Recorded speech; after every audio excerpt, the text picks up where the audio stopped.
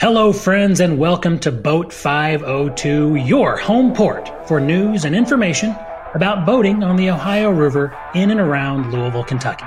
Thanks for joining us, and welcome aboard.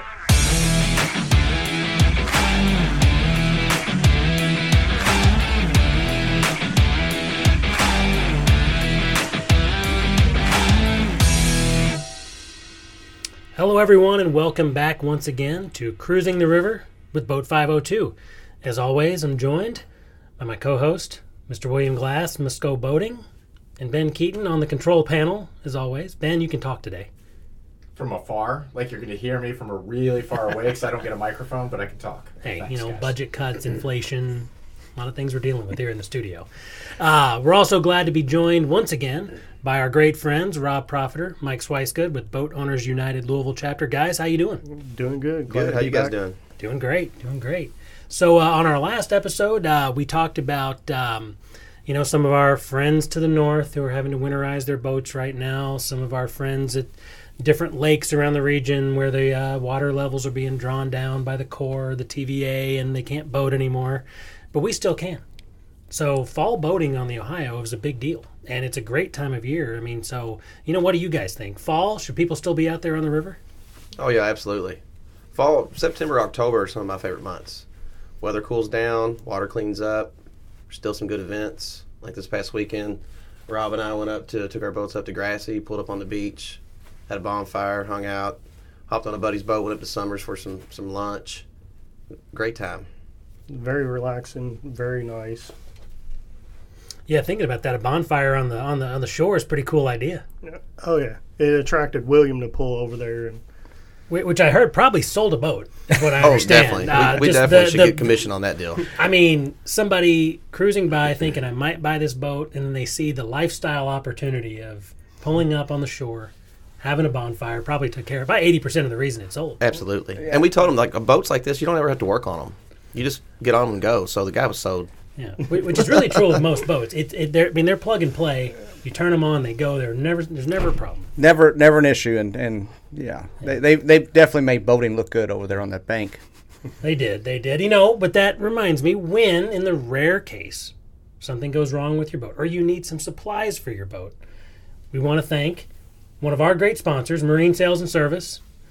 Great sponsor of Boat 502. Great local business. And, again, if you need something for your boat, if you're looking for, supplies, maybe looking to buy a new boat, great folks down there at Marine Sales. William, you know those guys. You want to tell us a little bit about that? I know a little bit about them. I've might have an office down there.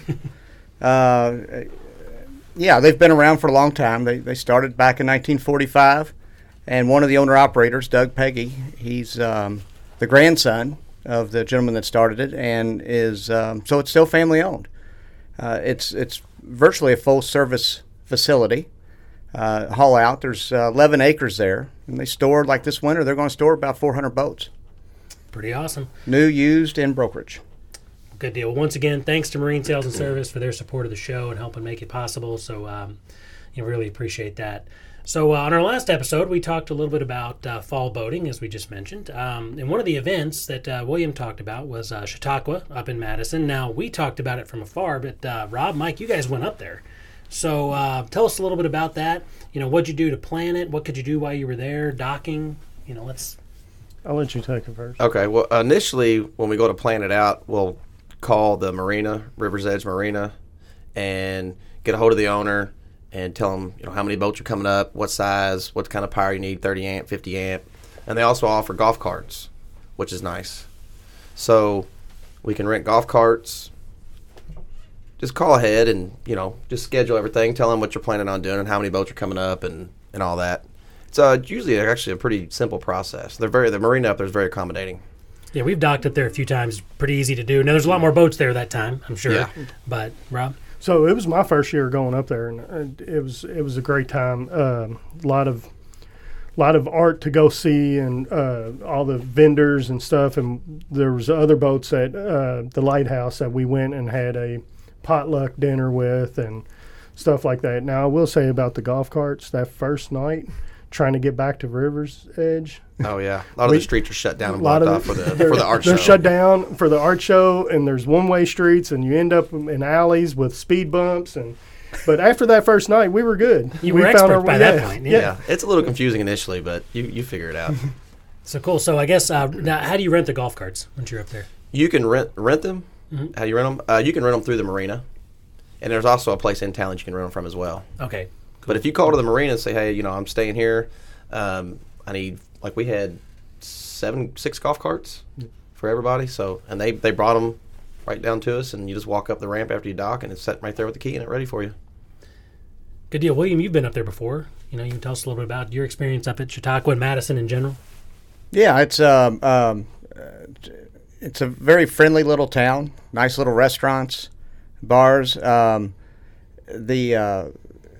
Just walking the streets is there's so much to see and do, and it's a nice little town. I recommend it. An easy cruise up there, whether you want to go slow and make it a 3.5 hour trip, or hammer down a little bit and get there quicker. It's about 34 miles, I guess, from maybe captain's quarters. Yeah, 34 to 30. I've heard 34 to 38 from CQ roughly. Okay. So yeah. We on the way back, we stopped in Sandy Cove and ate and enjoyed some football because it was a Sunday when we were coming back, and it was a good cruise up and good cruise back. Mm-hmm. Good deal. Yeah, it's one of those places that you don't have to go through locks, which we're going to talk about in a second, but easy trip. And, great place to go. Gives you a good destination. Obviously it's, pretty easy around here. Cruise downtown, cruise over to, Party Cove, cruise up to Sand Cove. But gives you a great place to go, a place to get off the boat if you want. Great place to have lunch there at Lighthouse. Rivercrest, there's some transient slips up there, both at Rivercrest and at Lighthouse. So, Shipley's, you got to have a Shipley hamburger. Absolutely. oh, Those tell me now. Okay, coming in from the producer's room, those hamburgers are incredible. I mean, the greasy grill, I will say, I've got to make a comment on that, and I love Shipley's, and it's still good, but they got a new owner last year, and if they get real busy, I was sitting there, and I was talking to this guy at the bar. Didn't know who he was. The burger came out, I took a few bites, and I'm like, it's the first one I've had in a couple years. Something's different. And the guy leans over, he goes, you don't like the burger? I said, no, I like it, but something's different. And once I realized I took the bun off, the bun wasn't toasted. And that's a big thing on the Shipley's burger. And he goes, I said, oh, the bun's not toasted. He goes, well, he introduced himself. He said, I'm the new owner, just bought this place. I'm trying to make some changes. And I looked at him, I said, you can make changes. Don't change the burger. That's why people come here. I said, do not change the burger. And he kind of looked at me. I'm just being honest with you. All right, so we're all going to make a trip up there, hold them accountable for that. Yes. Make sure that those great burgers. Gotta toast the burger, the Absolutely, absolutely. So, Rob, something else. I'm jealous. You've done something that I want to do. I'm trying to get my family to get out and do it, but you've done it, so I'm going to talk about it. So recently congrats, you have a new family member. Thank you. If you want to tell us about that a little bit. So exactly 1 month today, we went down to Evansville and bought a 86 Marinette sedan. It's what I've been looking for. It was my end game. It popped up the Tuesday after Labor Day. Went and looked at it the following weekend, and then the weekend after that, we went down and brought it up. Mike helped me bring it up. We had to go through 3 locks, and it was probably the coolest adventure of my life. Awesome. So that's right. This boat was not, local per se. You bought it, downriver a ways. Yes. So, maybe walk us through like kind of how you found it, and then, then maybe the process of bringing her back. It popped up on a Marinette group on Facebook, and he had it listed on Craigslist. And it's exactly what I've been looking for. So I messaged him. He said, you're the first person to message me. I said, well, we're wanting to come look at it this weekend. And so we went down and did a sea trial on it. Loved it. Then the following weekend went down to get it. We went down on a Friday night, stayed on the boat Friday night. The next day went 80 miles to Rocky Point. Where'd you pick it up? What was the New Plaza? New Plaza Yacht Club. Okay, Yacht Club. Gotcha. So that's on the other side of what It's just downriver from actual Evansville, downtown Evansville. Okay. It's like a mile, 2 miles just downriver from Evansville.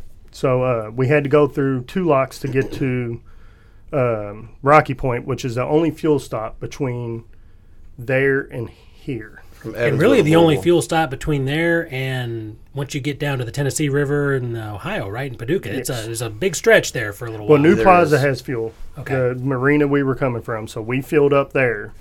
And we got stuck at the second set of locks for 4 hours. Yeah, we got through Newburgh very easily. We called ahead, told them, we were upbound, Pleasure Craft, and we just pulled right on in. And we got to Cannleton, and we waited for 4.5 hours. 4.5 hours. Because they had one chamber down, and they were having the chamber they have open is a smaller one, so the barges were having to bust up, take some of them through, and then go back and get the other one. So, but we got through. What the kicker was Rocky Point. The guy that owns it was gone for the weekend. The guy that was running it was going to be in a bass tournament on Sunday, and he was priority, leaving, obviously. Yeah, I understand. He was leaving at 5:00 on Saturday because he had to be up early. So we weren't going to get fuel, and it was our only fuel stop. We didn't make it. He was closed. Luckily, we were checking in on social media where our whereabouts is, and I had a angel come down from somewhere. He saved us. A boating angel. Yes. A good friend of mine who I have not talked to in 7 years messaged me and said, "Hey, I moved to Rocky Point 2 years ago. Me and my mom's going to come down and take you to the gas station." And he drove us 3 trips to the gas station to get us fueled up. So that got us the God bless people like that. Yeah, Yeah, that was amazing. We did stop in Leavenworth. Is it Leavenworth? Yeah, Leavenworth. And another boater, Mark Garwood, brought us a couple extra cans just to make sure that we were going to make it in, because we weren't 100% sure the fuel gauges were correct, which they were. But wait a minute, gas gauge on a boat not accurate? It's the first time I've ever heard that. And when you're doing the math on it, it's like, are we correct, or is it correct, or is it off, or so? Yeah, we were trying to calculate because one gauge we thought was pretty accurate, but the other one we knew it was pretty much completely dead. So after getting fuel 2 times and the mileage and the RPM we were running and what we thought we would be getting, miles per gallon at that RPM and that speed. So we started calculating it, and we thought we were about 20 gallons off, but we were 20 gallons to the plus. So, which was not too bad. And better than being 20 the other way. Right. Right. So. Right. So it was a great adventure, great time. I did get to go through 3 locks for my first time. It was definitely an experience. I don't even know what to compare it to. I know that to me it seemed like a horror movie when the gates close and all the sounds and the water's moving up, but it was fairly easy to get through all 3 of them, other than us having to wait outside one and we just anchored out and cooked dinner for the night and did that until they called us in. And I think the only reason why we got in 4 hours instead of 6 hours, which is what they originally told us, is the American Heritage was behind us, and they were trying to get it through too. So yeah, that helped. Yeah, always good to have friends out there who also need to go the same direction. Right. So I was joking around with William about this the other day because we were thinking of going through Markland on a trip coming up soon. We haven't done it yet, but I was asking him, okay, I go through a lock. Obviously, what do I say to him? I'm afraid I'm going to get on there and be like, hello, hi, how are you? But you obviously did it a few times. I mean, Mike, William, what's the proper procedure? Obviously Rob is now a veteran of doing this. So, but for newbies like me, when we finally go through a lock, what's the procedure for doing that, and kind of some tips? They like to have you contact them when you see them. Don't call them out on the radio and you're still 3 hours away from them. When you see them, reach out to them on the radio. They monitor 16 and 13, and they will let you know whether or not they're going to be ready for you. Sometimes you can contact them. The gates will be open. They say, come on in. And then there could be some other times where there's some barge traffic or locks down, something's taking place, and they'll just tell you to hold off somewhere, or may even suggest that you tie up to a lower lock wall. There's actually a stoplight, traffic light, red, green, and yellow. And it'll turn green when the doors are fully open. They want you to come in. You tie off to a floating ballard. They do recommend everybody to have their life jackets on especially anybody that's on the deck. The doors are closed. The water, depending upon where you're going, up or down, is going to go up or down. And when it's done, the other doors are going to open, and you still stay put until you hear the solid horn blow. The traffic light turns green, and he may even say, "Thank you, you're good to go." When you transit in and out through these lock walls, you do it at an idle speed, because you can still, even though you're a small boat, you can still cause damage to the doors. Yeah. And then you, once when you're out of there, you're done. The first several ones are kind of intimidating. When you pull into high concrete walls and a door closes behind you and water's leaking through the doors that are upriver from you, it makes you swallow a little hard, thinking, "Oh, this is unique." But after you go through a few of them, it's good. Yeah, I agree to your point. The first couple of ones I did years ago, it was a little intimidating. Especially as you start running bigger boats through the locks. And it's, I know some people do it with just one person, but to my opinion, if you're running a 30+ foot boat, it's a 2-person job. Mm-hmm. And you really need to have one person. It's nice to have one person at the helm, because we had a lot of turbulence when they're either going up or down. The water's bubbling in or bubbling out. Then it was windy a few times, and it was nice because I was able to stay. There was 4 of us on the Rob's Marinette, so I was able to stay at the helm on the controls, and then we had the fenders down, and 2 people would dock pose, keeping us off the wall, and then 1 person with the line on the ballard. I mean, people go through these things in kayaks and canoes. That's crazy. And when you get up, they don't have radio communication, so there's actually a pull cord at the end of each lock that they can pull and ring for the lockmaster to come down, look over the wall, and go, "Great, you're in a canoe." Can I go ahead and say the chance of me going through a lock on a canoe or a kayak, pretty low. Pretty low? Yeah. Good for them. Yeah, I'd say 0 for me. Yeah. I was about to say I'm more likely to get attacked by a shark in the Ohio River. I'm with you. So Rob, Mike and William, they've done it many, many times. Anything different than what you expected? Any surprises? And I'm asking this for me and for others out there me who haven't done it. It's intimidating the first time, and then you realize it's not really that bad. You just call ahead, make sure everybody has their life jackets on, and listen to exactly what they say. You'll ask whether they want to tie up on starboard or port side. We actually had one of the locks that let us through by ourselves and told us to just stay in the middle. Yeah, and that was the first for me. I was going to captain that one, and I told Mike, nope. You got it. Yeah. So always look good to have a little curveball in there every now and then. So, keep you on your toes. So it just be confident in it. It's not that hard. It's fairly easy. So. Yeah. So another question I've got. So you mentioned the Marinette, and that boat has kind of a cult following, that brand. So we're all familiar with a lot of the big call international brands. Regal, obviously, I'm a little a fan of. Sea Ray, others. Some great brands. Tiara down at Marine Sales. But Louisville has a history with some local boat brands. Marinette being one. Yes. Some others, Mike. Tell us a little bit about both Marinette and others. What's so special about that, and what are some of the Louisville boat brands? Or William, William, I know a few. William's going to know a lot more about this subject than I am, but I know Marinette was built out at the airport for years. Of course, boats at the airport makes perfect sense. Yeah, it does. Plucky Bomb, big brand around here regionally. King's Craft. I think it was King's Craft, and there was a few smaller, like Skipper Liner. That was a still houseboat back in, I think, in the 60s and 70s that were built over at not Skipper Liner, Sunliner. Correct. I'm sorry, that was built over at Jeff Boat.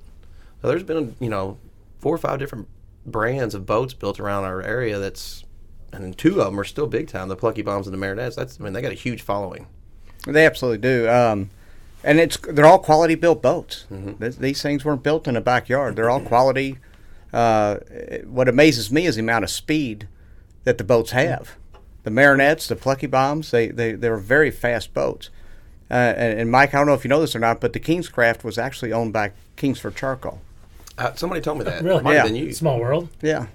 So, yeah, and then there's with Plucky Bomb, I know they helped with several smaller companies build boats themselves. It's boaters helping boaters, even in the industry.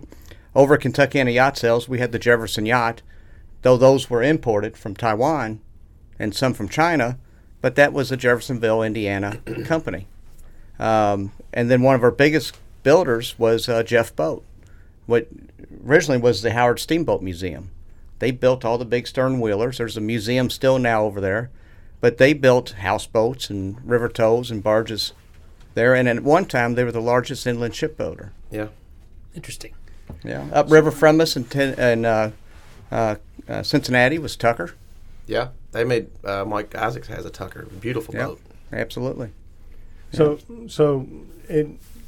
me being new to boats and me learning about the Marinette, I started to realize how much of an honor it was to bring her back home to Louisville. Absolutely. And yes, as we pulled back into downtown Louisville, we had a Marinette waiting on us that was going to follow us in the rest of the way home. A few Marinettes at captain's quarters blowing the horn at us as we were pulling into the creek, and it was just a really special moment. One of them got a picture of us riding alongside a Belle of Louisville that is now hanging in my living room. Nice. So That was a cool picture. Awesome. Yeah. That was a really cool picture. Lisa Platt got that picture, and I thank her for it. So it really felt like an honor to bring her home to Louisville. Well, that's cool, man. That and kudos to you for documenting the trip. Keeping all of us up to date on it as you went. Thought that was great. We all felt like we were kind of right there along with you guys doing it, and I think it inspires a lot of other people to go do stuff like that. It does me, so pretty awesome. And kudos for bringing the boat back home. Thanks. We're glad to have her. Yeah, She's been amazing so far. Congratulations. Thank you. So that's a happy story. That's a good story. We like we like to hear. Now, recently down in Florida, obviously an unhappy story. We had a devastating hurricane come through that impacted a lot of people, a lot of lives, a lot of property.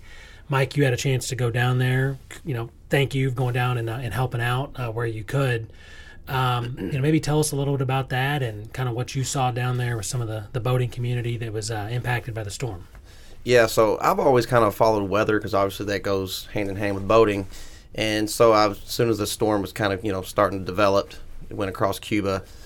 It looked like it was going to get close to, I've got a lot of friends and family down in Cape Coral, Fort Myers area, southwest Florida. So I started keeping an eye on it. And then about the day and a half before landfall, it looked like it was going to take a right turn, and it did.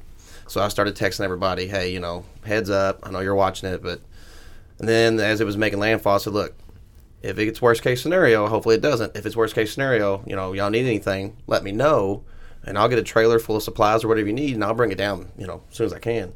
Well, the day and a half after landfall, when everybody started getting back to their homes and checking things out, they realized how bad it was. Most of them got storm surged, 2 to 3 feet of water in their house, so they lost everything. They had no access. There was no electricity at all in the whole area of Cape Coral and Fort Myers, so they had no access to gasoline, water. They didn't even have running water for 7 days. Couldn't flush their toilets, couldn't do anything. So 2 or 3 of them called me up and was like, hey, I know you offered to help. We hate to ask you, but, can you come down? Absolutely. So instantly I called and picked up a trailer and started telling everybody what I was doing. Some people donated money and supplies, cleaning supplies, water, whatever it was. And we got down there, and I took a bunch of generators for people. So the first day I got there on a Monday afternoon and drove around to 4 different spots, dropping off generators, ice, water, cleaning supplies. From there, we helped a friend move out all of her furniture. Well, 2 different people move out all their furniture because they had 2 to 3 feet of water in their house, and it was bad. So we helped them just kind of clean up, mitigate, cut out drywall. I tarped roofs. Went and got more supplies for people, whatever they needed. Made sure generators had gas. And some of these friends are Ohio River boaters that have houses down there. Everybody down there that we know, supposedly I've heard rumor that there's like 75 different families from Louisville, and most of them are boaters or have been boaters on the river. That's how we know them from Oseport, that live down there now or have homes down there. So I've known these people for 30 years. And obviously somewhere you can get to from here. pretty, we'll say easily, but you can get there from here, going down Yeah, the river and, through the Gulf. So, I mean, it's a destination people around here split time and go to. So yeah, and the devastation, like I've seen hurricanes and tornadoes and stuff, and I've responded. I used to do insurance restoration, so I've responded to, storms and stuff. The devastation I saw down there was totally different. And it wasn't so much the wind was bad, but the storm surge. I mean, Fort Myers got 15 to 18 feet of storm surge. Well, they've never had any storm surge like that in their history. And it was just the boats. There were 60-foot Hatterses just picked up, like a giant picked them up and just set them, quarter mile inland up on somebody's house.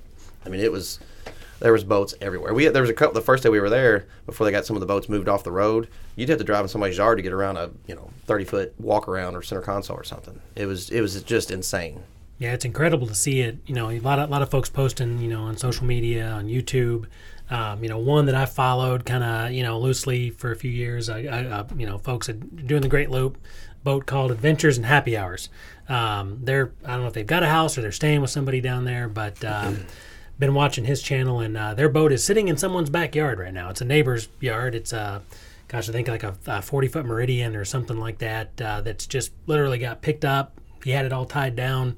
It's now sitting in someone's yard, and they're trying to figure out how to get it out of there. They're on a pretty narrow canal. They probably need a 100,000-pound crane to come get it out, but how are you going to get that in there? Yeah. And the interesting thing is the boat's not really that damaged. It's just sitting on land where it doesn't belong. Yeah, and that's a good point. What I noticed, a lot of the boats that were on the canals are on lifts, or if they were in a marina, they got beat around and banged up pretty bad before they broke loose. But a lot of the boats that were sitting in the canals on lifts, they got lifted up when the surge came in, and then they got gently pushed down. Like there was 4 or 5 that I walked around, they really didn't really have any scratches on them. Yeah, running gear's still good. Running gear's good. Maybe some canvas or something messed up. But it's on land. It's not where it belongs, so it's like a fish out of water. You had to get a crane and pick it up. So, obviously you guys, Mike and William, you've been in the boating business for a long time. What happens in a scenario like that? We've got boats that are damaged, some obviously clearly damaged, some maybe subtle damage. But, what happens from this point forward if you're a boat owner? What goes on? Are you worried about maybe some storm damaged boats making their way up here? Yeah, I mean that's a consideration. I mean, Sure. Obviously, it's like we always hear this about used cars when after a big storm or a big flood. Watch out for these sudden great deals on cars with maybe a suspect history. But what about that for boats? If all of a sudden some better than expected deal shows up online from a boat down in Florida. That's a good point. Yeah, well, a good eye of a broker or a salesperson is going to be able to tell. I know a couple. A few. Yeah. Might be 2 here. But the smaller boats are harder to track. The larger ones are easier to track if they're documented vessels because we can run abstract of title, and that's going to tell us where that boat has been, who's owned it, and if there's any insurance issues or liens against it. So the larger craft, we can study that. The smaller ones can be cleaned up pretty good, but some are, every now and then I come across some that have been storm damaged, and it's very, very obvious. Maybe not to the first-time boat owner, but a seasoned boat owner or a broker or someone that's had their hands in this for quite some time, you can tell if the boat's been a storm-damaged boat just by spending a little bit of time on it and crawling through it. And you don't want your clients to have a storm-damaged boat. No, not at all. And you can tell a lot of times on a boat if it's repaired, like if there's, dock rash on the rub rail or it got, pushed in or busted or whatever. If it's done professionally, it's going to be kind of hard to tell where it's been patched or refiberglassed. But if it's not done well, and a lot of times it's not, you can see a difference in the coloration of the gel coat or whatever. Maybe something, the rail doesn't match up or the rub rail pieces don't match up. Just little things like that to look for. Moisture meter. Yeah. Yeah, find out how much moisture is in the boat. Yep. So you've got boats that have been, some, again, clearly damaged. We've seen some, like you said, at marinas that were, on pilings, just got really beat up. But I've always had a question, and, Mike, I saw you posting this, a different issue going along the waterways right now. As Hank Williams one day predicted long ago, the Mississippi River would run dry. Yep. And we're seeing that a little bit now. But I know you posted a picture today from a marina on the Mississippi. It was in Memphis. In Memphis. So when large boats, with a lot of running gear under the boat, when they settle in mud or get picked up and moved onto land like that, what kind of damage does that do? It always seemed like to me like that would just collapse a lot of things. But what happens from that? Well, and I'll let William speak to this. He's going to be more astute on that than I am. He's been around a little bit longer, just a couple years. But if like that picture that I posted today, that marina, if the boat settles down in that mud and that mud is, fairly thick, it may not hurt the running gear too bad. It may have been a prop or a strut or shaft a little bit. But, if it's actually on hard land. Yeah, no give, yeah. Yeah, it's, there could be catastrophic. Yeah, Mike's right. If the boat goes to settle in soft mud, there may not be anything wrong with the bottom of it. Water comes back up. Clean out some strainers. Turn off your air conditioning. Right. Yeah. Maybe turn that off beforehand. Yeah. And I've seen them sit in that stuff before, and the boat seems to mold itself like a mattress when it lays down, and then when the water comes back in, it's fine. But if it's going to have to lay on rock or something hard, or it gets set on a roadway like the hurricane has done, and the boat rolls one side or the other, you may push a strut through the bottom or have prop damage, rudder damage. It's amazing, though, how strong a boat is. I've seen boats fall from off trailers. I've seen them in car accidents where someone's hit them, where a stand got knocked out and they fall over. It may bend a few things, but it's just amazing how strong a boat is and how easy it is to fix and repair and get the boat back boatable again. Yeah, that's a good point. All the boats we saw down there just, tossed around up on the land or roadways or docks, pilings, whatever. There was a 100-foot yacht. I forget the brand. There was a 100-foot yacht that broke free from Tarpon Point Marina and washed about a quarter mile back the bay up on a mangrove. And we pulled up, was talking to one of the guys. He wasn't the owner, but he was kind of like security, so nobody looted the boat. And he said, we've had divers, we've been looking at it, boat seems to be fine. So you would think that it was... Got to get her back in the water. Yeah, it's got to get her back in the water. Yeah. But yeah, just because something like that happened doesn't mean it can't be repaired. But it does underscore the need, if you're looking for a boat and you're in the market right now, and obviously, maybe in a little while, we'll see some of those hot deals come up. It's the reason why you work with a good, yacht broker, somebody who can, look at it. I know they're both pointing, Mike and William both pointing at each other. But either of them... Mike was pointing up in the air with one finger. Well, I was telling William he's number one. Oh, got it. Understood. Yeah. He's number one. But no, for those out there that are customers, future customers, it's why you work with somebody who knows what they're doing, can look at those things with you. It's why you get a survey. It's why you go through the process. That's a must. To make sure you're getting a good investment, because obviously, as you know, it's an investment. Or buy a Marinette that's all aluminum. Or buy a Marinette that's all aluminum that you can bring back to home like Rob has done. But, no, that's great. I think that's awesome you've done that with the Marinette. And, cool. As a former Floridian, thank you for going down there. It was very nice. I was in a position to help people, and it was awesome to be able to go down there and do it. And I'm actually planning on going back down probably in a couple weeks to try to help some more. Boaters helping boaters. That's right. That's what we do. No, I'm glad to hear it. Yeah, there's a lot of boaters that pitched in and donated. Yeah. And I know Steve Hudson went down too, and he told me Monday that he said the biggest thing down there that you couldn't find was ice. Yeah. I took down 30 bags of ice. I took down 4 coolers, 1 big Yeti, and that's when I was getting closer. I got to Tampa, and everybody said, we need ice. And you got to stop before you get to Tampa, because after Tampa South, nothing's there. There was nothing. And you couldn't, if there was buildings still standing, they didn't have power, or that there was a run on the ice. So we took down 10 gas cans, 10 5-gallon cans of gas, and 30 bags of ice. Well, you just pointed out something that I think is important, and it underscores, the boating community here and anywhere. And something I saw, on social media, watching, friends down in Florida, or, on the great looper channels that are out there. I've seen it happen here. I've seen it happen at, the lakes around the state. People that are at different marinas, people that are, shared spaces down there, they're friends, they're communities.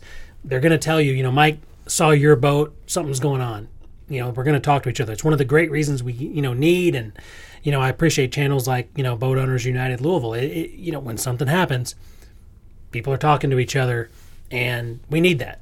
So, cheers, guys. Yeah. Cheers. But we had a lot of bringing the boat up to Evansville. We had a lot of boaters reaching out like, hey, how y'all doing? What's going on? Where you at? Checking in on us and giving us tips, helping us out. So it really says a lot to the boating community. And yeah, there's definitely a camaraderie with all the boater community, especially anywhere, but especially on the river. Absolutely. Yeah. Well, we're glad for it, and we want to keep it going. We want to make it better, and we want to promote it. So, guys, I don't know. Before we wrap up today, any parting thoughts on fall boating, on Rob's new family member? I'm not ready to winterize the boat yet, so I'm holding on. ready to keep on. I'm gonna keep. You don't have to on winterize just because you have a couple cold nights. The water temperature this weekend was what, 67, 68. So that may be temperature coming Those off the engines water. are underwater. They're not. It'll help. Yeah. So you don't have to winterize just yet. Don't get scared by a couple cold nights. It's going to warm back up. Absolutely. So we'll probably do another show before we get to that winterizing time. Maybe go through a few tips about what to do to enjoy, to get the most out of the boating season and keep it going a little longer. But any other parting shots, guys? No, I'm just looking forward to this next month. Yeah, it's going to be beautiful. Absolutely. Yep. Same here. Well, guys, once again, to our guest, Rob and Mike from Boat Owners United Louisville Chapter. Must Go Boatings, William Glass. Thank you. And then some guy named Ben over on the panel. Do I get a microphone next time? No. One day, again. When you buy a motorboat. That's right. Oh. Yeah, wow. And your mic is now cut off. Yeah. Well, guys, once again, this is Steve Bryant, host, Boat 502, Cruising the Ohio River. Thanks again for joining us, and we'll be back with another episode soon. We'll see you. Boat 502 and the Cruising the Ohio River podcast are productions of Run Switch PR and the Bluegrass Media Lab, Kentucky's premier digital production studio.